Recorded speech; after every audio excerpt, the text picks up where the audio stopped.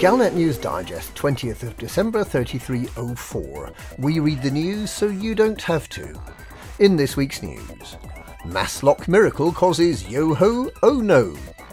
Guardian extremist calls for Thargoid book ban.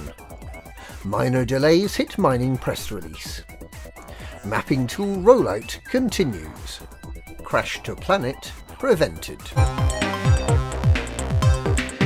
Mass lock miracle causes yo-ho, oh no. A game-changing improvement has been made to the Super Cruise engine in the latest set of firmware updates, and it has pirates up in arms. A common problem for traders is that if they can't evade interdiction, their ship is mass-locked by larger pirate vessels, preventing them from escaping back into Super Cruise before their fragile trading ship has been reduced to space dust and a random selection of engineering materials. It has always been possible to jump to a neighbouring system using a high wake, but attempting to low wake has been a death sentence for far too many commanders. Now, it appears that the Pilots Federation and the Sirius Corporation have come up with a solution.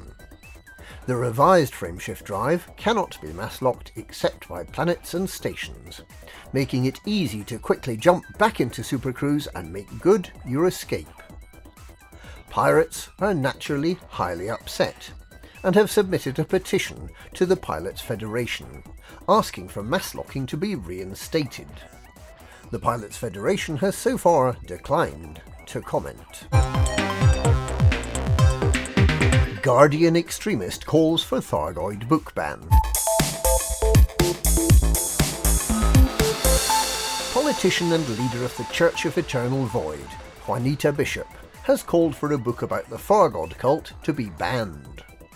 Co-authored by exotheologist Alfred Yulianov and journalist and undercover reporter Gethin Okonkwo, the book is expected to give a sympathetic hearing to the cultists, who believe that the Thargoid incursion heralds the arrival of their god and the end of the galaxy.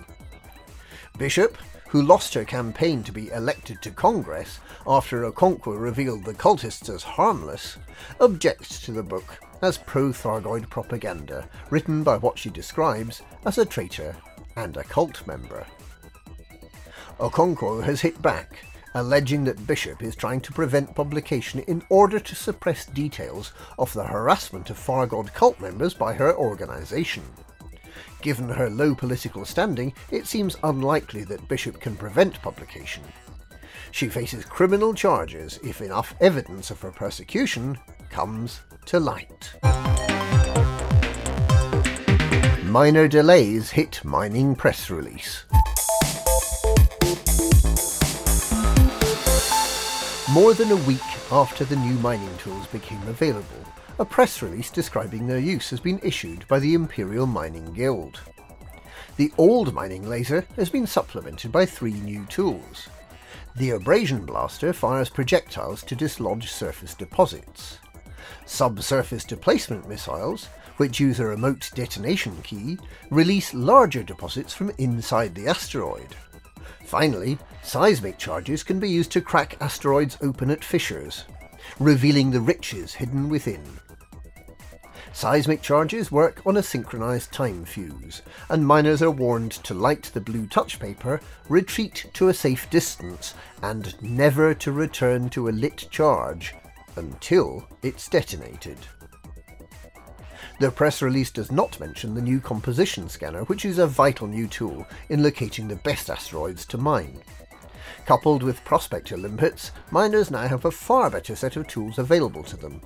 However, Type 7 owners have been complaining bitterly that the new seismic charge launcher cannot be fitted to their venerable mining rigs, rendering them obsolete.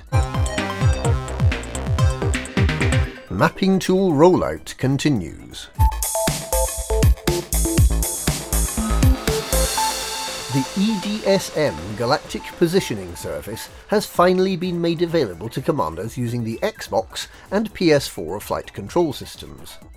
EDSM pinpoints the position of the commander and provides an historical trail showing their path across the galaxy.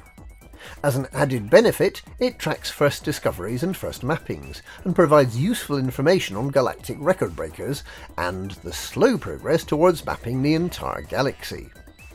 At our current rate of progress, EDSM calculates that the entire galaxy will have been discovered fairly soon, in a little over 45,000 years. Crash to planet prevented.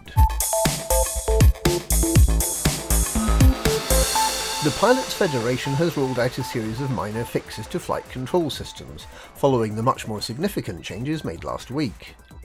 Amongst other changes, they've removed the speed limiter and increased the manoeuvrability of the new Mamba, corrected the friend or foe reporting of ships in combat zones, and allowed commanders to use the X-52 throttle and joystick, which had been accidentally removed by the previous release. Possibly the most useful improvement, however, is a stability fix. Apparently, the Pilots Federation is being concerned about the amount of damage caused by commanders touching down too hard on astronomical bodies. The fix says that it will totally eliminate crashes that could occur when landing on a planet. And that's this week's Galnet News. Galnet News, we read the news so you don't have to.